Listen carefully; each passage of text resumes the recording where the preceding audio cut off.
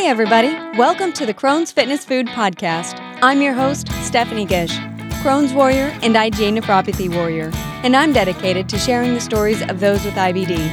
Thank you so much for joining me today. Now let's get to it. Well, hi everyone. My guest today is Jackie Zimmerman, an IBD warrior, author, patient advocate, and queen of getting shit done. She's here to share her journey with IBD and how she's channeled two chronic illnesses into a side career in patient advocacy, founded a nonprofit for women with IBD and ostomies, and runs a successful business inspiring small business owners to dream big. Thank you so much for joining me today, Jackie, and welcome to the show. I'm gonna hire you to write all my intros from here on out because that was just top notch. I sound awesome in that interview. You are awesome. I'm so excited to get to talk to you today. I know there is so much that we have to talk about. So let's get started. You have two chronic illnesses, including IBD. So let's get started with your chronic illness journey. And can you start from the beginning and share when and how you were diagnosed and how your two chronic illnesses intertwine in your story? Sure. So I was initially diagnosed with MS in 2006. So I was 21. I was in my final semester of undergrad, ready to, be a grown up with my degree and do all the things. And I woke up one morning feeling numb from the waist down, kind of like the way you sleep on your arm and it's, like numb in the morning and you just like get up and start moving and it like wakes itself up. I felt that in my toes the first morning and I knew I didn't sleep on my toes in a weird way. So I was like, that's weird. I'm young. I've never been sick before. So I'm like, that's weird. Keep on moving. And so over the next couple days, it was creeping up my legs. And once it got to my waist, I was like, this feels wrong and weird. So I started with my primary care and they gave me a steroid injection and were like, monitor this, see how it goes. And it didn't improve. It didn't change. So then they told me to go to a neurologist, which at the time was very confusing for me. Because again, I've never been sick. So I was like, there's a problem with my legs. This guy's sending me to a neurologist. What does he know? Right? Like I was like, this guy's so dumb. Well, joke's on me. Because through that process of seeing a neurologist, I had all the diagnostic testing, which with MS is usually a process of elimination. There is no test that diagnoses MS. So you have a whole bunch of other tests and they go, it's none of those things. And that basically is where you end up with MS. And then 3 years later, I got diagnosed with IBD. And, that's a quick jump to, and then I got diagnosed. But, and the reason why is because, I had symptoms for like well over 10 years at that point that I was ignoring, hiding, pretending they weren't happening. Because it started in high school and I, was not willing to talk about that with anybody at any point in my whole life. And it wasn't until I got older, so I was 24 at the time, I had my own health insurance because I didn't want my parents to know. Because again, I was just mortified at the concept that something could be wrong in my butt. Like, can you imagine? So I waited. I had a really good friend with MS who I talked to about this. She was the only person in the whole world I was talking to about this. And she really encouraged me to go see a GI, even though I really didn't want to, because at the time I started seeing blood in my stool and, I had all the issues that everybody typically has. But for me, it was like, I'm the only person in the world who has ever experienced this ever. So she talked me into going. I had a flex sig that I was awake for. And that happened because I didn't know what a flex sig was when they told me I was having one. So I was like, yep, sure, whatever they say. So I showed up that day ready for my test. I did not know what that test was going to be because there wasn't a clean out for it. So I was just like, here's a test. I'm going to show up. And they were like, this is the test, which was, horrifying again in the moment, right? This is like, I am somebody who does not talk to anybody about this. And now, my ass is on the screen, huge because they're coming at me with the scope and then I see everything and I feel everything. And at that time I was in a very active flare, which I didn't know. So it was a really painful procedure. And that's how I got my UC diagnosis. So it was sort of a wham bam, one after the other. And no one in my family has either. Nobody I knew in real life had either. So it was a very steep learning curve in the very beginning. Do you think since you already had MS, was there a part of you that thought maybe this was all attributed to that? Or did you know that something separate was going on? No, there was a period of time. So there was a period of time when I was blogging about living with MS, and I even started talking about it. Of like all these like poop issues that I was having on that blog because I thought there can be neurological complications that mess up the wiring on the way down there, and weird stuff can happen because of MS. So in the beginning, that's sort of how I justified it, where I was like, "This is fine, this is totally fine," and then the blood started, and I was like, "Okay, this is when it's I know this is not fine." So yeah, I wanted it to be an MS problem. I wanted it to be easily something where it's like, well, it's just neurological connections, no big deal. But I was very wrong.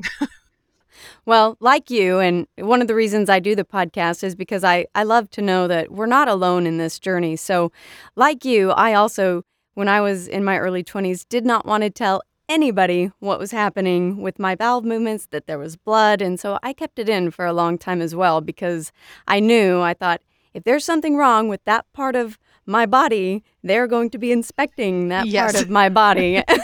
exactly. And I just was mortified at that thought. I was probably 22, 23, so that young. And I lived in a different state from my family, so I just had no one I wanted to tell. But so I completely sympathize with you on that. So take me through your journey. You get the diagnosis, you've had MS for a few years. What does life look like at that point? Do they start you right away on treatments? So right in the beginning, so first and foremost, I thought after my MS diagnosis that that was the worst it could ever get. Life couldn't get any worse than that, and life was like, hold my beer, here you go. Because MS compared to IBD at this time was a cakewalk. I had that first kind of initial flare, and then I was really fine after that. And so, but again, at the time when you've been healthy your whole life, you have this new chronic illness, it's sort of like nothing can get worse than this. You foresee the rest of your life and all the things that can go wrong. Especially when, like for me, I was about to start my life and I just was sort of like, it's going to be over before it started. I thought I would never work and I thought I would, be wheelchair bound within a year, right? Like all the materials kind of back then, it was 17 years ago, were really directed towards older people. And so I really had this perception that that everything was just going to turn to shit right away.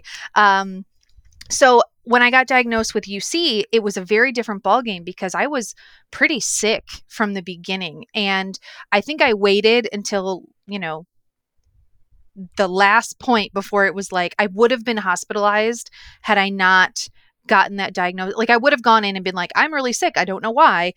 Because it was only a matter of like weeks after my diagnosis to when I got first hospitalized for dehydration and, all the really fun stuff that happens when you are actively flaring. Because what was not explained to me at that flex sig was that I was actively flaring. So I just kept on keeping on living my life. I took a road trip across the country, right? I just was like, I feel like garbage, but this is maybe who I am now, right? Like I didn't know. So they didn't do anything after that flex sid? They didn't send you home with, No. it was just done, diagnosis, go back to how you were? It was done diagnosis, and they started me on Azicol, which, is sort of first line of defense, right? And I was like, well, this is the medication I take now, and this is my life, right? Again, it wasn't explained. You're in a flare. You might feel these things. You might see these things. It was just like, we got a good diagnosis for you, and take this medication, and you're going to be great. And I was not great. It went downhill very quickly after that. I mean, the road trip I think didn't help. Let's be real here. But again, I didn't know not to do that at the time. And I think I might have even asked, and they might have even said, like, you'll be fine. Go ahead, So it was all so new. And I had no one to ask. I was definitely not going to go out of my way to ask strangers for information on this. So I was like, I got it. I'm winging it. I'm fine. And I was not fine. It was really not fine. And that first hospitalization was the one that I had to tell everybody in my life. I had to tell my parents that I had a new diagnosis. I had to tell my sibling. I had to tell all of these people that I didn't want to tell because I couldn't hide it anymore at that point from them, like from my immediate family. After that first hospitalization, did they do anything different? Take me through the next part of your journey where you go through I'm assuming different treatments. I know you've had multiple surgeries. So kind of take me through that process and hopefully to remission or to at least where you're feeling better and managing both IBD and MS. Well, joke's on you, because that doesn't happen for a couple years. Because in the beginning, so again, like when I went into the GI, I had started seeing blood, but for the most part, my biggest symptom was constipation. And he was sort of like, this is definitely not IBD because IBD people don't have constipation, which, no one can see our huge eye rolls right now because obviously we know that is a symptom. And this guy didn't somehow. So in the beginning, he was just throwing fiber on it, just like eat the fiber, all the fiber, extra fiber, fiber, fiber, which did not help anything. I have been there. Yeah, it's just, like in the beginning, I was just set up for like failure is what it felt like because he wasn't listening to me. It wasn't until that scope. So anyway, so they start me on Azicol and I'm thinking this will solve things because that's what medication is supposed to do. Like, again, I had MS and the parallels are similar now, but I was still only 3 years into MS, right? I didn't really understand like how chronic illness necessarily works at the time, or when you take a medication, it doesn't mean that things will even get better sometimes. Sometimes it just means it's not going to get worse, but it doesn't mean it's going to get better. So I didn't understand all of these concepts at the time. So I'm thinking this medication is going to get me better. And let's say that was like March, April of 2009, roughly.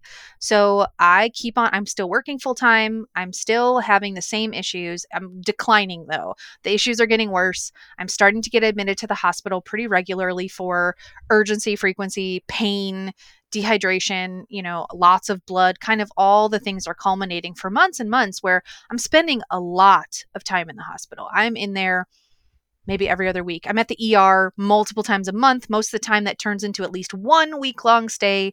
And nobody's really telling me anything. It's just sort of like we're treating symptoms. This can be IBD. It's kind of just like this can be it. And so I'm thinking, man, my life is going to suck. Like legitimately. It's like if this is life, this is bad. But at that time, I didn't even really have time to reflect on it because I'm just trying to keep up. I'm trying to go to work and stay there and not shit myself to and from and while I'm there. And, I basically go home from work and go to sleep immediately and wake up and do it again. Like I'm not even eating because eating causes problems. And also you have to have energy to cook and to eat. So I just go to work and I come home and I sleep and like, this is my life. And in my brain, I'm like, this is fine. This is fine. Because I knew at this point that there were surgeries for ulcerative colitis, but they were not an option to me. I did not want them. I did not want to think about them. We were still keeping on. So this continues to go on now for months. I'm on high dose steroids now because nothing has changed. In fact, I'm continuing to get worse. There is a moment where the shit hits the fan in a way that is unusual for most people, where I'm at the hospital. I feel like mega garbage, right? Like I'm very low energy. I'm having a hard time breathing. And it's just like they're treating me for the normal things that they're treating me for. And then eventually they're like, okay, it's time for you to leave. And I feel and look awful. I mean, like, I know, I remember this, like, I was bad. When I went home to my parents' house, I lived by myself then, and I went home to their house, and my mom had to literally cut my food for me, and she had to, like, walk me to the bathroom. Like, I was very weak, and that's how they sent me home. So we're thinking, again, this is normal, right? Because I have doctors watching me do all of this. And I had a follow-up appointment with a rheumatologist that I saw in the hospital. At this point, again, we're still like grasping at straws of like what's really going wrong. And so I go see this guy, we go to this appointment, and he starts doing, a quick checkup because he sees me. I'm like breathing really deeply and I can't really talk. And it's just like that kind of presence, I guess. And so he checks my heart rate and he's like, hey, your heart rate is of a grown man running. You are going to go into heart failure if you don't go to the ER right now. And so that's a problem. So I go to the ER, I check myself in. They start running just a myriad of tests. I have x-rays and CTs and all of these things are happening. And what they find is that I have an enlarged pericardium. So I have too much fluid around my heart, which is like a real fun thing, right? Just like, where does that come from? Like, what causes that? Didn't know I was looking for that, right? It's just like another, like, what now kind of thing. Do they know what caused it? So at that time, no. And what they tell me though is like, this is really rewinding for a hot second. This is just like irk you. They saw this in my scans when I was in the hospital and still sent me home. Like they knew it was there. And what I know now is that this tends to get worse. It doesn't get better. So they saw this, they sent me home. It got much worse. And I went back to the ER for this. And what ended up happening was you need emergency surgery to fix this. Otherwise, you will go into heart failure. So the next day, they do an open. Normally, this is something solved by like they can usually jam a needle in your chest and drain the fluid. It had gone on too far. So I had to have a surgery. My first IBD surgery was an open incision to put a permanent hole in the pericardium. So the fluid, if this ever happens again, will drain into my lungs, which felt, very reassuring at the time. So I'm like, what happened? Where'd this come from? And they're all, we don't know. It's like you're a medical mystery again. And I start doing research. I start looking for this. We don't have a conclusive, this is 100% what caused it. But based on when you read the PI, which is the insert that comes with your medications, all that tiny words, if you ever go read that, they'll tell you clinically what happened in trials to people. And 1% of people had this happen with taking Azicol. So for me, there's no other reason this would have happened, could have happened. I was on Azicol. I'm assuming this is what happened. So after that, we take me off of Azicol, and I am on 6-MP and Imuran for like a month and a half, a very short period of time because they're not doing anything. I'm on 60 milligrams of steroids a day. I am ballooned the way that we do, but like I had been on 60 milligrams of steroids for like 3 months at that point. So I was very round at that point. And this is when we start going into, there are other medications I could take, but at that time, there was a real concern that taking a biologic for IBD could cause a relapse with MS. So Remicade was off the table, and a couple other things were kind of off the table at that point. And I basically ran out of medication options like immediately because after Azicol, they didn't want to give me any of the other 5 ASAs. Imuran and 6-MP were not, there was no change in the month. And I'm assuming there should have been something in that. It feels like a short period of time, but they basically were like, we don't see anything. We're taking you off of it. So it was, the whole grand scheme of things, it was probably like 8 months. But the reality was like after the Azicol was a no-go anymore, it was a matter of weeks before they were like, you have to start talking about surgery. And was there any treatment as far as your MS goes? Was there anything that you can do treatment-wise for that? Or is with IBD, were they mostly just trying to not make the MS flare, and so walking that fine line of balancing the two chronic illnesses? So I think at that time, I've been on a lot of medications for MS, and that is strictly because I am non-compliant. I'm a bad patient. Because at the time, during the beginning, again, 17 years ago in MS, there were only injectables for treatments. Much kind of like in the beginning of IBD, there was really just like Remicade. And I was just not down for that. I was really bad about it because I think that the aren't the injectables like for IBD, I should know this. It's like weeks apart, right? It's like, usually you take them every couple weeks. So with MS, the options were every other day, every day, or once a week. And I just was not into it. I kept trying, and then I would justify skipping one because I'm like, well, I have to do another one tomorrow. And then I would do that for like a week where I'd be like, well, it's only been a week. I have to do it every day. Like I just kept not doing it. So I was probably non-compliant at that point. That was 3 years in. I didn't take MS meds for like 10 years in the beginning because I also had a hard time trusting that they do anything because it's not like other medications where you can take something and then go, I see a difference. With MS medications, what they're designed to do is elongate the time in between relapses. So we don't know when we're going to relapse. So how do we know if it elongated the time or not? And at the time I was like, I'm not doing this because how do we know? So right or wrong. That's what I did. So lead me up to your surgery. So Asacol is off the table. All the other medications are basically off the table. You've got nothing left for IBD. Is that when the surgery happens?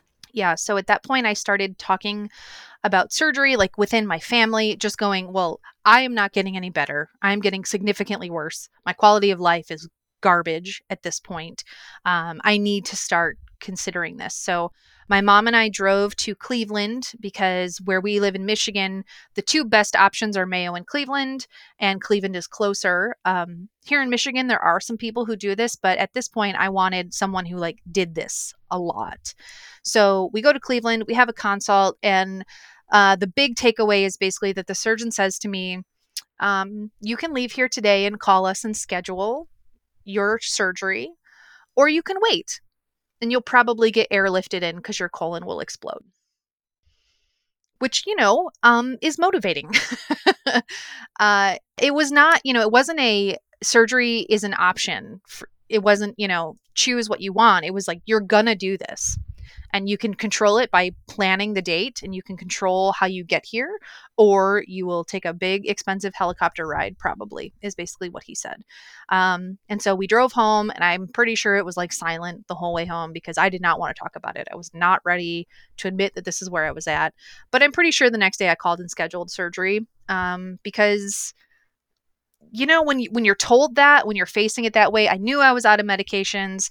I knew that I wasn't getting any better. It was like, well, again, I can fight this and get worse and worse and worse. And what I didn't know at that time, quite frankly, is how many people die in that phase of like putting it off, ignoring it, not dealing with it. And that really easily, I could have gotten very, very, very sick because I really didn't want to do it.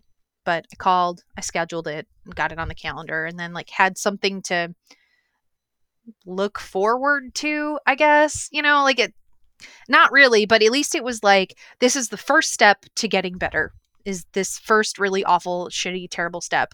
But this is the first one to a life where I don't feel like this anymore. First milestone. Yep.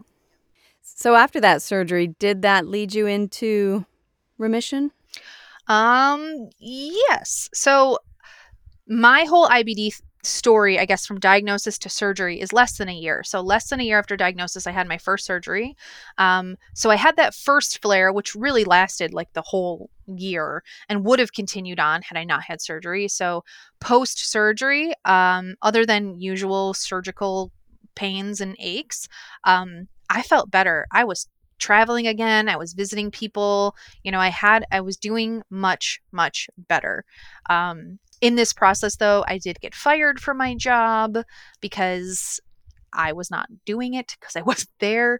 Right or wrong, that's what happened. So it was a stressful time because I didn't have a lot of money coming in, and I knew I had more surgeries coming up. I knew we planned for a 3-step. It ended up being a 4-step because I had a large complication in there. But I knew nobody was going to give me a job going, I have 3 surgeries planned. Each one has a 6 to 8 week recovery. I'll be here when I'm here, So I went to grad school instead. So take me through that last part. You went to grad school. Did you end up going through the 4-step surgery? And then after that, once all the steps were completed, did that really allow IBD to calm down? How do you manage it today?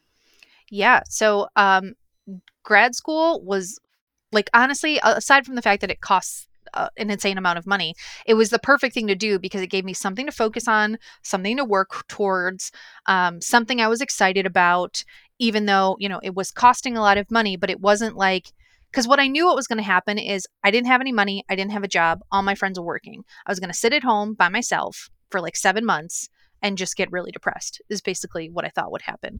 So I didn't want to do that. I didn't avoid that entirely. Like I said, I had some complications in there, which were really big and really frustrating and set things back. They changed the whole timeline. Like I should have been done in 9 months. It took 15 months because, of the issues that I encountered. And by the time I got done, though, and I had my takedown, everything was finished. Let's see, I finished grad school, I think the same year.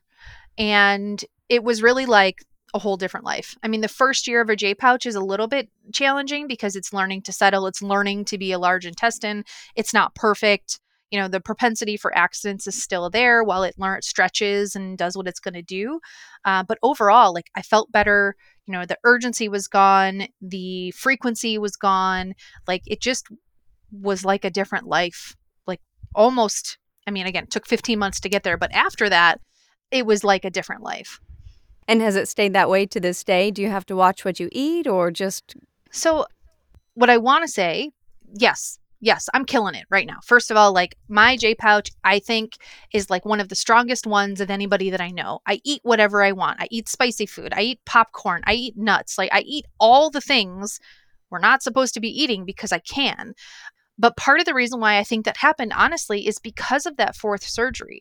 I had a lot of internal healing time. Like my J pouch itself healed for over a year inside before it was, turned on, basically.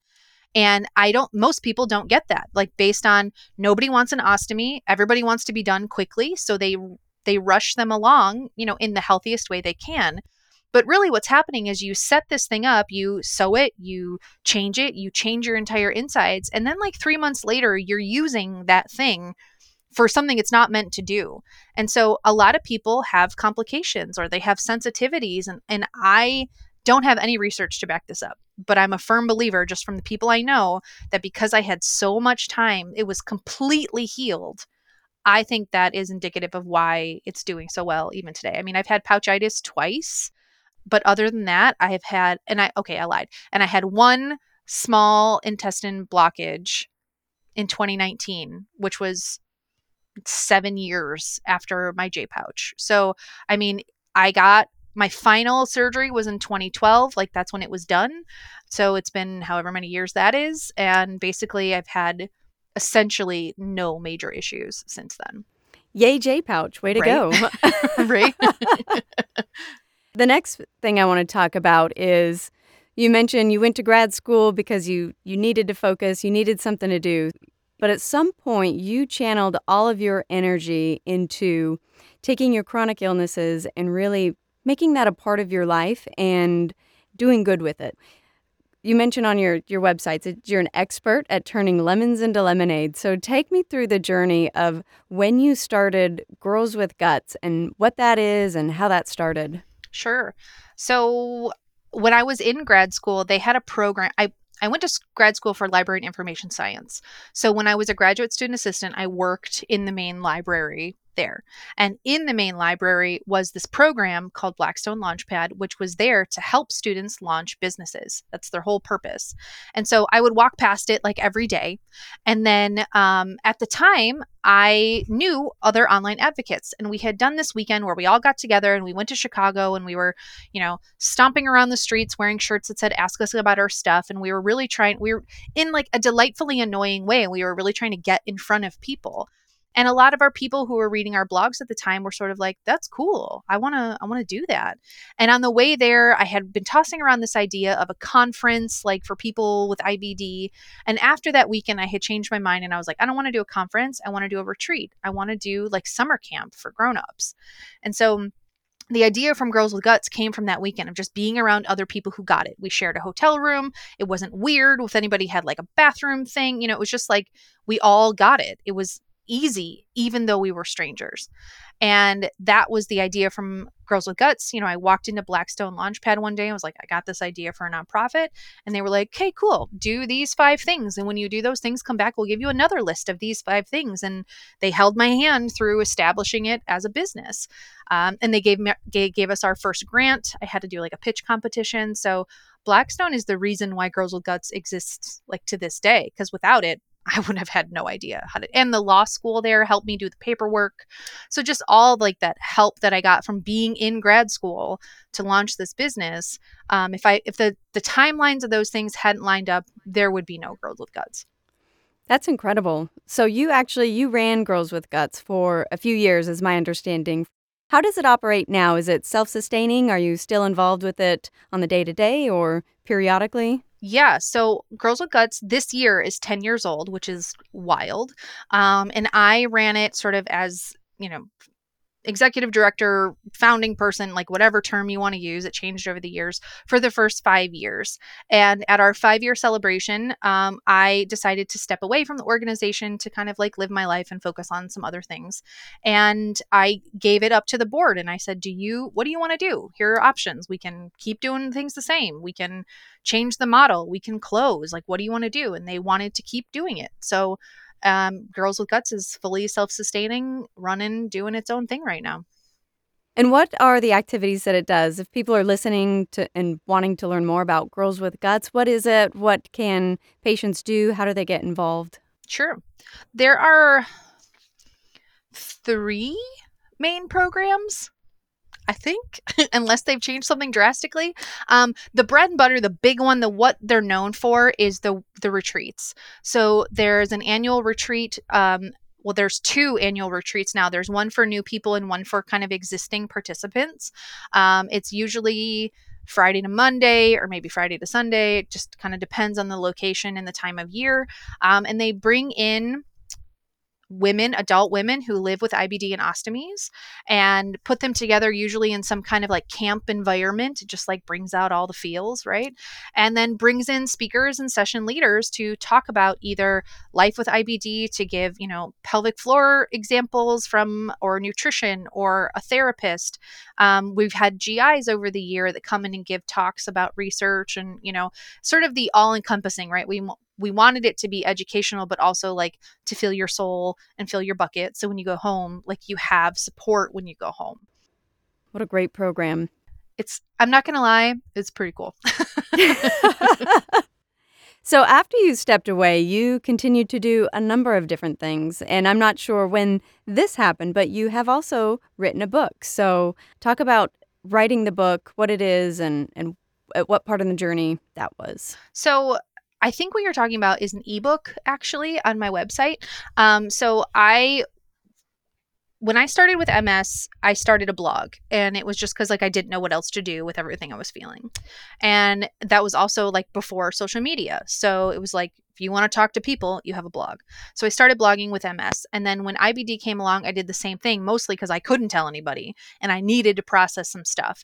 And even at that time, and I say this every time and nobody believes me, that at this point in the internet, there were 2 websites for J-pouch people. That's it. There were no 2 forums, but there weren't groups or websites or whatever. It was just people talking about it behind a locked forum. And there wasn't a lot of resources for people with J-pouches to connect or to learn from each other. So I had been blogging about all of this stuff for many years at this point. And through that process, I had started partnering with health media sites to write articles for them or do talks for them or do panel presentations for them. And over the time, those gigs, I guess we'll call them, got more. There were more of them. And then eventually they started getting paid. And, so they start happening. And it's really cool because in the beginning, nobody's listening to patients. And now there's a whole different world out there where patients are getting paid to do stuff pretty regularly, which is really awesome. So long story longer, I partnered with Healthline to write this ebook about managing MS at the time. And so that was one of the coolest ones that I did because I had been wanting to write a book, and even still, I have some feelings. I'm is an ebook really a book, right? But anyway, I did it. So that was a really cool one because it just felt like something I had been wanting to do. And I have been telling the world now since 2009 that I was going to write a book about my life with IBD. And the reality is, I'm a blogger. So writing a whole ass book is hard. And I have sat down to write it many times over the last 10 plus years, and it just hasn't panned out. I just can't make it longer. And so I finally decided earlier this year, over this summer, a friend of mine helped me. I podcast the whole story. So instead of writing that book, there's now a podcast of everything, all the details that you may or may not want to know about me. They are out there. And so that was really good. That felt like I finally got the catharsis. I finally got it out there. It wasn't how I thought it was going to be. I thought I would write a book. I still kind of wish that I could write a book, but it's just not going to happen. I know me. It's just not going to happen. Just publish all your blog articles. Pretty much. Yeah. So what is that podcast that you shared your story in? That podcast is called What Won't She Say? And it's a podcast about like women sharing their lives. And my friend Sonia, who hosts that podcast, gave me like a summer series to share my story. So I think there's 11 episodes. Awesome. I will find that and I will put it in the show notes for people to go and find. Thanks.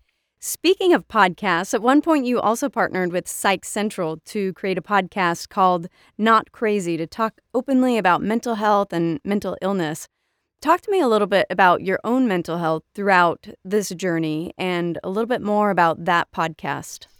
So that podcast was with my co-host, whose name is Gabe Howard, who is a really powerful force in the bipolar sphere. He was in the market for a new co-host, and he and I had been friends for a long time. He kind of asked me to step in kind of as like an interim, and then it stuck for a while. Like I didn't anticipate being on a mental health podcast because I felt like I wasn't expert enough, right? I just was like, oh, I'm somebody who lives with really severe depression and I have really paralyzing anxiety, but I don't know enough about this topic. And he was sort of like, hey, dum dum. Yes, you live it. You can talk about it. So that's kind of where it started. We wanted a place where people talk about mental illness basically and say the things that nobody says is what we were going for.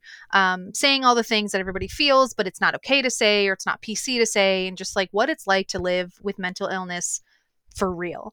And we did that up until the pandemic started, when everything shifted and changed, and Psych Central changed, and then it got acquired. So like it kind of tanked out, but Gabe is still doing those types of podcasts through Psych Central and through Healthline.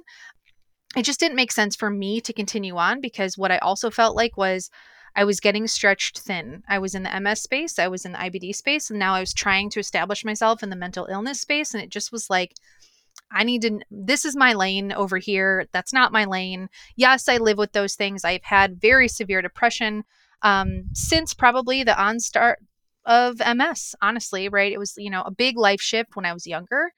With IBD, things got worse because my mortality got brought into the picture. When you're in your 20s facing your mortality, if you don't do these things, or, at that point I had done Camp Oasis as a counselor for about 5 years, and one of my co-counselors died from complications from IBD. So it was like people I know who are my age, who have this thing that I have. The complication with my surgery was a massive setback. There were a lot of things that really just were not going my way, and not in the like selfish, like things aren't going my way, but it just in my life is off track. I don't ever see it getting back on track. And in those moments, I got very, very depressed. I had a lot of suicidal ideation at the time. I really didn't see a scenario in which my life didn't suck. I couldn't see, the way that when we get depressed, where you can't see a way out, you can't see anything changing, you're very focused on yourself, and no other outside forces can break in to tell you that you're spiraling by yourself in a circle. So I got through that with a lot of support, a lot of therapy, and things did get better. How did you first get that support? Did you have to be the one to make that decision that I need help and have to reach out? Or did you have people in your community, your family, your friends that were trying to pull you out of that depression and say, you need to get help, let's speak to someone? Talk to me about how that came about. It was twofold. So I had people in my life who had known me a very long time who were comfortable kind of saying like, hey, you okay? You don't really seem like you're okay, which is helpful. But of course, your first instinct is to be like, I'm fine. I am fine.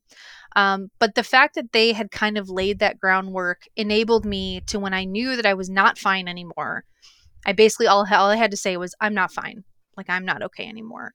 And I had friends calling around trying to find an inpatient bed for me at that time. They were doing kind of that legwork for me.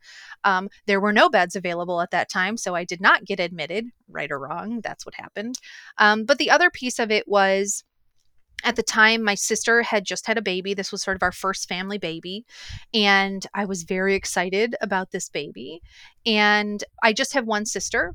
And so I couldn't stop thinking about, if I didn't exist anymore, all that this child would know growing up was that at one point I had existed, then I got really sick, and then I didn't exist anymore. And I just felt like there was, I can't explain it, but there was just something where I was like, I don't like that. Like I want I wanted to have a better legacy. I wanted to leave behind something that was more meaningful than, without knowing me, that I just checked out. That's what I thought this kid would grow up and think. Basically, it was like, "Oh, you just checked out." And not I'm not saying that people I'm not saying that, but like that's what I, in the moment, that's what I thought that they would grow up and think about me. And I wanted to be a cheerleader for them. I wanted to be somebody who gave them support and taught them things and showed them that hardships can turn into, like I wanted like the silver bow on like being an aunt. And I realized that I couldn't get there if I was going to stay in this shitty space for so long. If I wasn't willing to put in work, I wasn't going to make it.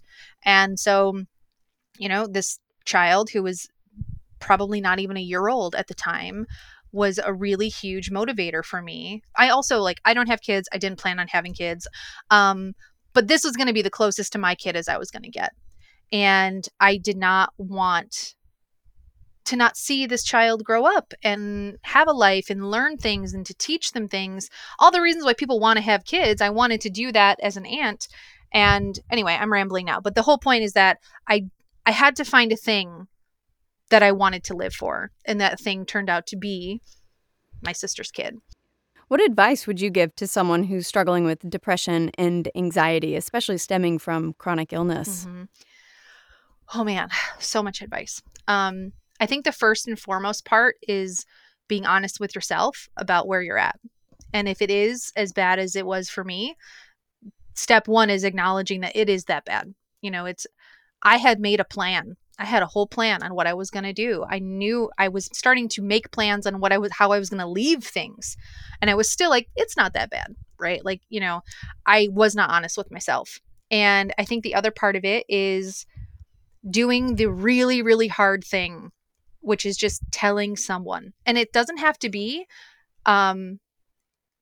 the person receiving this information needs to be a person that's not going to lose their shit when they receive it, right? It has to be what I got from my doctors, because I did talk to my doctors about it after I had talked to friends about it when I was like, this is a problem. I need to start getting help for this. I never had anybody panic and go, oh my God, we have to take away everything. You can't do this anymore. You have to. Everybody was like, okay, what do you have in your house? What are you going to do about that? We created a safety plan, all of these things, because you have to tell someone, because that is literally the first step to starting to get better. Whether that person is a therapist or a doctor or a friend or a parent, that is step one to starting to get help. The longer that you isolate and surround yourself, the worse it gets, because your depressed brain tells you how worthless you are, and it will continue to do that. You have to have an interrupter. You have to have somebody who can step in and tell you your next step is to meet with somebody, go to the ER, whatever that is. But it starts with you finding someone that you can just say, I'm not okay to. And that's all you have to say. It doesn't have to be anything you don't have to give them the details. You can just say I am not okay and I need help. That is great advice. Thank you for sharing that. Yeah. So on to lighter topics. Throughout your life, you've navigated 2 chronic illnesses. You've poured your heart into patient advocacy. You founded a nonprofit. You wrote a book, numerous articles, and you've mastered the art of getting shit done. So tell me about how your journey led you to your business now, Queen of GSD, and how you manage that with chronic illness. My last corporate job, I was working for WeGo Health, which I think a lot of people know as an entity now, as a company that helps patient leaders connect them with jobs and elevate them. And my role at that company was to find patients and hook them up with cool stuff. It was a really awesome role. It felt like it encompassed my professional skills and my advocacy skills, and it really felt like this is the place to be. I was really happy there. And then what kind of happened was, by no fault of anybody's, I lost 2 people on my team. They were out for various reasons. And it started getting very hectic and very hard. I was doing the work of 3 people at one time. And at one point I had an MS relapse for the first time in 7 years. And it was just sort of me going, this is a lot. that I didn't really sign up for, and I just decided at the time that the job itself, even though I loved the connections, I loved working with other patients, was too much stress for me, because a lot of what I was doing, there were like last minute deadlines. It was like, we need this by tomorrow. We need this by 2 days from now. And I am not a person that, like, I will do it. I will panic the whole time and I will feel like garbage the whole time, but I will get it done. And I kept doing that, kept doing it, I kept doing it. And it just was like, this is not a good fit for me. And so I knew eventually that I wanted to transition into my own company. And I had started making plans to do that. But the shift happened just like much faster than I thought it would. It was just sort of like, I'm going to do this over 6 months. And then all of a sudden it was like, you're on your own now and you have to get a job. Because I panic quit. And it's been long enough now where I feel like I can just tell the world, like, I was like, I quit effective now, immediately. Like, I'm done. Which was an awesome feeling, but also like horrifying, because I had nothing lined up. I didn't have another job. I didn't have any clients. I didn't even have a business structure. Like, I just was like, that's it. I am screwed now. And very candidly, I'm married, and that is the only reason why I was able to do that, is because I have a husband who can pay bills and get me health insurance. Otherwise, that would have never happened.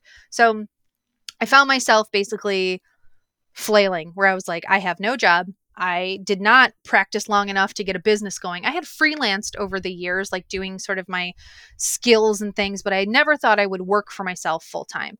I come from a family of entrepreneurs, but for me, it was always health insurance, like without paid leave, all of the protections you get with a corporate job felt very scary to do on your own. And I just didn't think I wanted the stress of all of that. But it was like, I had started kind of interviewing some places, but nothing was really going the way that I wanted it to. So I started looking for clients, and I didn't even know what clients meant then. I didn't know who I was looking for. I didn't know who my ideal client was. I didn't even really know the type of work I really wanted to do, which made the whole process very hard. So it was like 6 months of me just like flailing around going like, who will pay me to do anything? Basically just like $50, I'll do it, whatever it is. I don't care. Like, it was very chaotic for like 6 months. And then I had hit this point in those 6 months where I was like, I might need to start looking for a job for real, because I just like had no direction. I did not know what I was doing. I didn't even know if I wanted to be like in health anymore, or if I wanted to be like in a totally different area. It was not a good time. So I found this local group. It's called the She Hive, and there are masterminds there for like business. And I started going there, and they just saved me. They were sort of like, oh, you're so delightfully flaily and chaosy. We will help you. And so without that group of women, I would not have a business today, because they really were sort of like, here is what you need to do. Figure out who your clients are. That's a good step. So I got a lot of support there, but it took working through various jobs like prior to WeGo Health, where it was like, this is fine until it's not fine, right? Or like, as you know, right? Oh, today, for some reason, just today, I feel like garbage today. And how hard that is to call into your job and just be like, for no reason at all, I feel like garbage today. And I never felt like I could. And I never felt like I could do it without judgment, even though everybody knew my whole life story, because I plastered it all over the internet. I didn't have any like anonymity protections. Like, if I applied somewhere, they saw my whole life all over the internet. So it just got to the point where I was like, I think I can do this better on my own. And I know I can support myself, my health better, if I don't have a boss to check in with, or deadlines I didn't agree to, there's a lot of reasons why running your own business is absolutely delightful when you have a chronic illness, but it's not without the awful hard stuff. Like, I kept thinking about like the model of WeGo Health was really like, we have a sales team and they sell the things, and then like we do the delivery piece. And that's sort of every company, is there's a sales team and then there's the people who do the work. And I had never had to do sales before.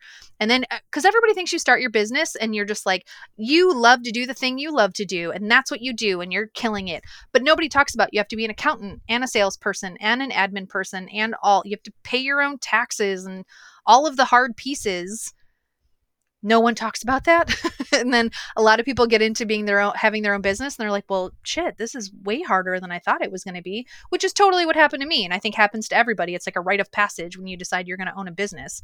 So I rambled again, but basically it got to the point where I was like, I think I can do this better. I now know who my clients are. I now know, I had people because of this mastermind telling me again, like, you're good at this. You know what you're doing. You can do this. And then now I think it's been almost 5 years later now. That's wonderful. Now, who is your client? Who did you decide is your client? So I have like this bleeding heart where every time I decide I'm going to do a business venture of some sort, I'm like, I'm going to work with patients and nonprofits. That's what I'm going to do. And every business idea I've ever had, that is the first set of people I want to help. And I will learn, and you learn immediately. Those are two places that there's not a lot of money. So, that was the first client set where I was like, this is what I want. And again, like it very quickly did I realize you need another set of clients. And so most of my clients now are currently independent service providers. So like coaches, nutritionists, yoga instructors, mostly one person companies who need websites, who need online course memberships, who need productivity systems. The last year it's been branching, it's been growing. So I have some more mid-sized companies now, which has been really cool because it feels really good to like feel like you can take on bigger clients. Also, it's better because they have more money. So there it's been a growth process. The way that they talk about growth and scaling in business, once you're doing it, you can see it. Like there's year one is hard. Year two felt way harder because year two for me was the pandemic. So I was like, I'm going to lose a business. No one is going to need websites anymore. Everybody has no money. And as it turns out, I was totally wrong. I was so busy in 2020 because everybody had a business idea. We all were at home and we all needed these things. So, what I have learned is that my instincts for what's going to happen in my business are bad. My instincts to run my business are very good. I always think I'm going to not have clients anymore because the pandemic or because the recession or because of this and this and this. It's never happened yet. I can run the business flawlessly day to day, but I'm always convinced it's going to fail because of outside forces, basically. Well, it doesn't. What advice would you give to someone who is a chronic illness patient/entrepreneur who's thinking, I have an idea, I want to start a business? What advice would you give to someone like that? I think before you even start the business and before you pick what skill you're going to use, before you pick what service you're going to provide, you need to really think about what your ideal day, schedule, month looks like. And the reason why I say that is, and that was something I learned. I had signed up for this business course when I was still at my last job because this was the goal of like slowly transitioning into a business. And one of the things that they really harped on was sort of like your ideal world. Like, why are you doing this? And we spent a long time on that. And I remember being so annoyed of like, can we just get into like, how much do I charge an hour? Like, how do I do this? And I'm so glad they did because what it really made you see was your capacity. Do you want to work 9 to 5 every day? Do you want to work Monday through Thursday? Do you want weekends off? Do you not want to take meetings on Mondays? Like what in your life? Build the work around your life. This is the opportunity to build work around your life versus the other way. So spend a lot of time thinking about what does your life look like? And particularly if you have a chronic illness, do you need naps? Do you need Fridays off? Do you need Mondays off? Like, what does it look like?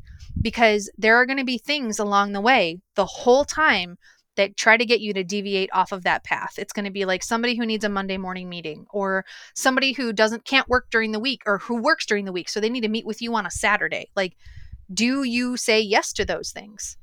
Do you give up your peace for those things? So even before you're like talking about packages and pricing and doing all that stuff, you really need to think about what it looks like to figure out if it's feasible. Because the other part of that is like, let's say you're like, okay, I really only want to work 3 days a week. Okay, you can do that. It's your business.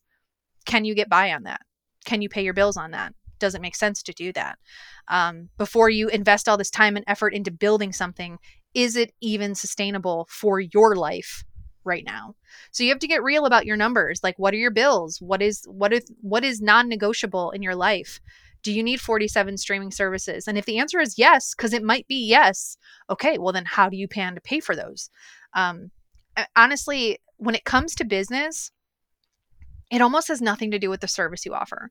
The world has 57 million web designers. It's not that I can build websites. People hire you. They hire you as a person. It literally, again, what you offer them almost doesn't even matter. It's who you are. And so I think you have to be really honest and transparent. Again, I can't hide my whole health history. It's all over the internet. I can't hide from anything. Maybe you can, but like whoever you are, but I can't. So I'm always really upfront. Like I don't lead with like, "Hey, I'm Jackie. I have these chronic illnesses. I might be unreliable." But in the event that like something happens, I tell them what's going on. This is what's going on. This is when I expect to return. This is how I expect to make up for it. Like here are my intentions. And I've never had any person be an asshole about it. Nobody's ever been rude or misunderstanding. They're always like, "Oh my God, I hope you feel better. This is not a priority. Don't worry about this." And you can pretend like you have a business owner, like you're a fully healthy person, but the reality is you're not, and it's not. So it's going to take more effort and energy to build the business. You have to put so much more of yourself into this kind of business. It's not just like free flying with like, I own my own business, so I pick my own hours. You still have to be willing to pour yourself into it.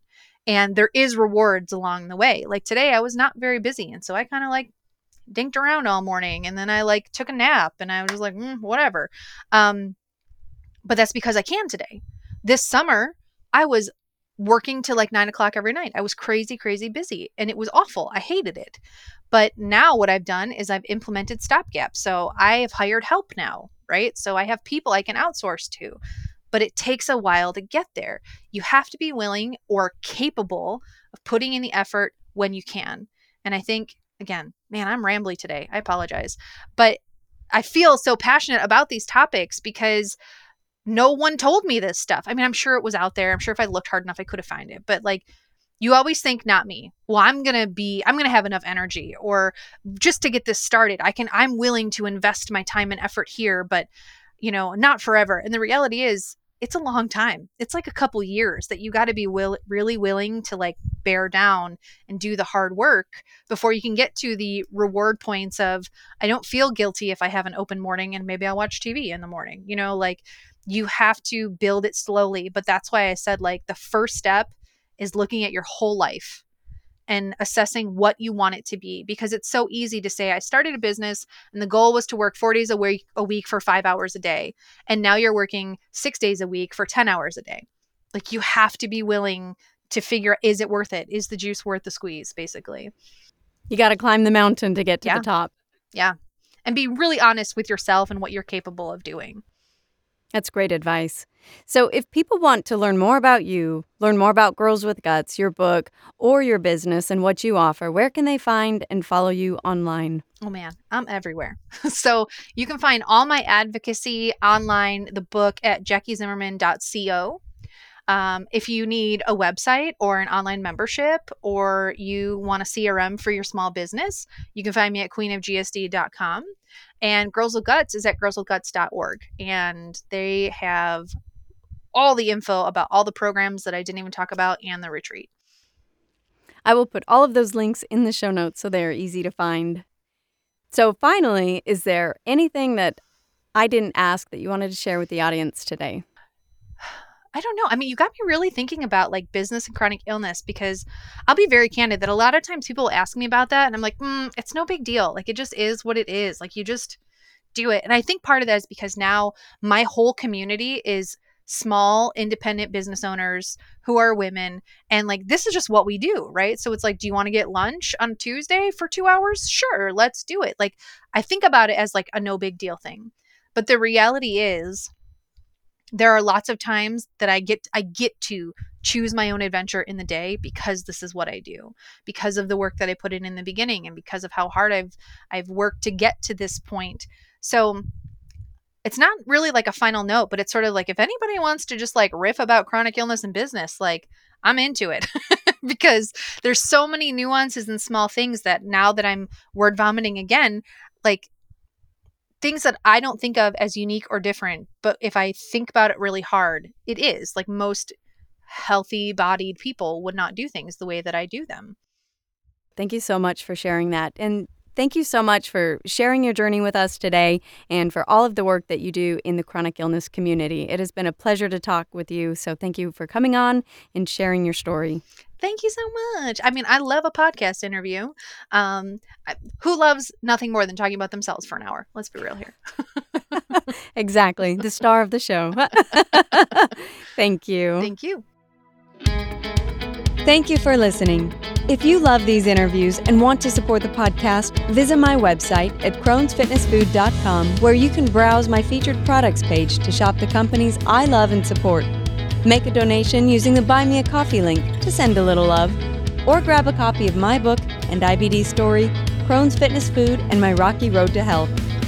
If you have an IBD story that you want to share, send me an email at story@crohnsfitnessfood.com. And always remember, be strong, be grateful, and keep going.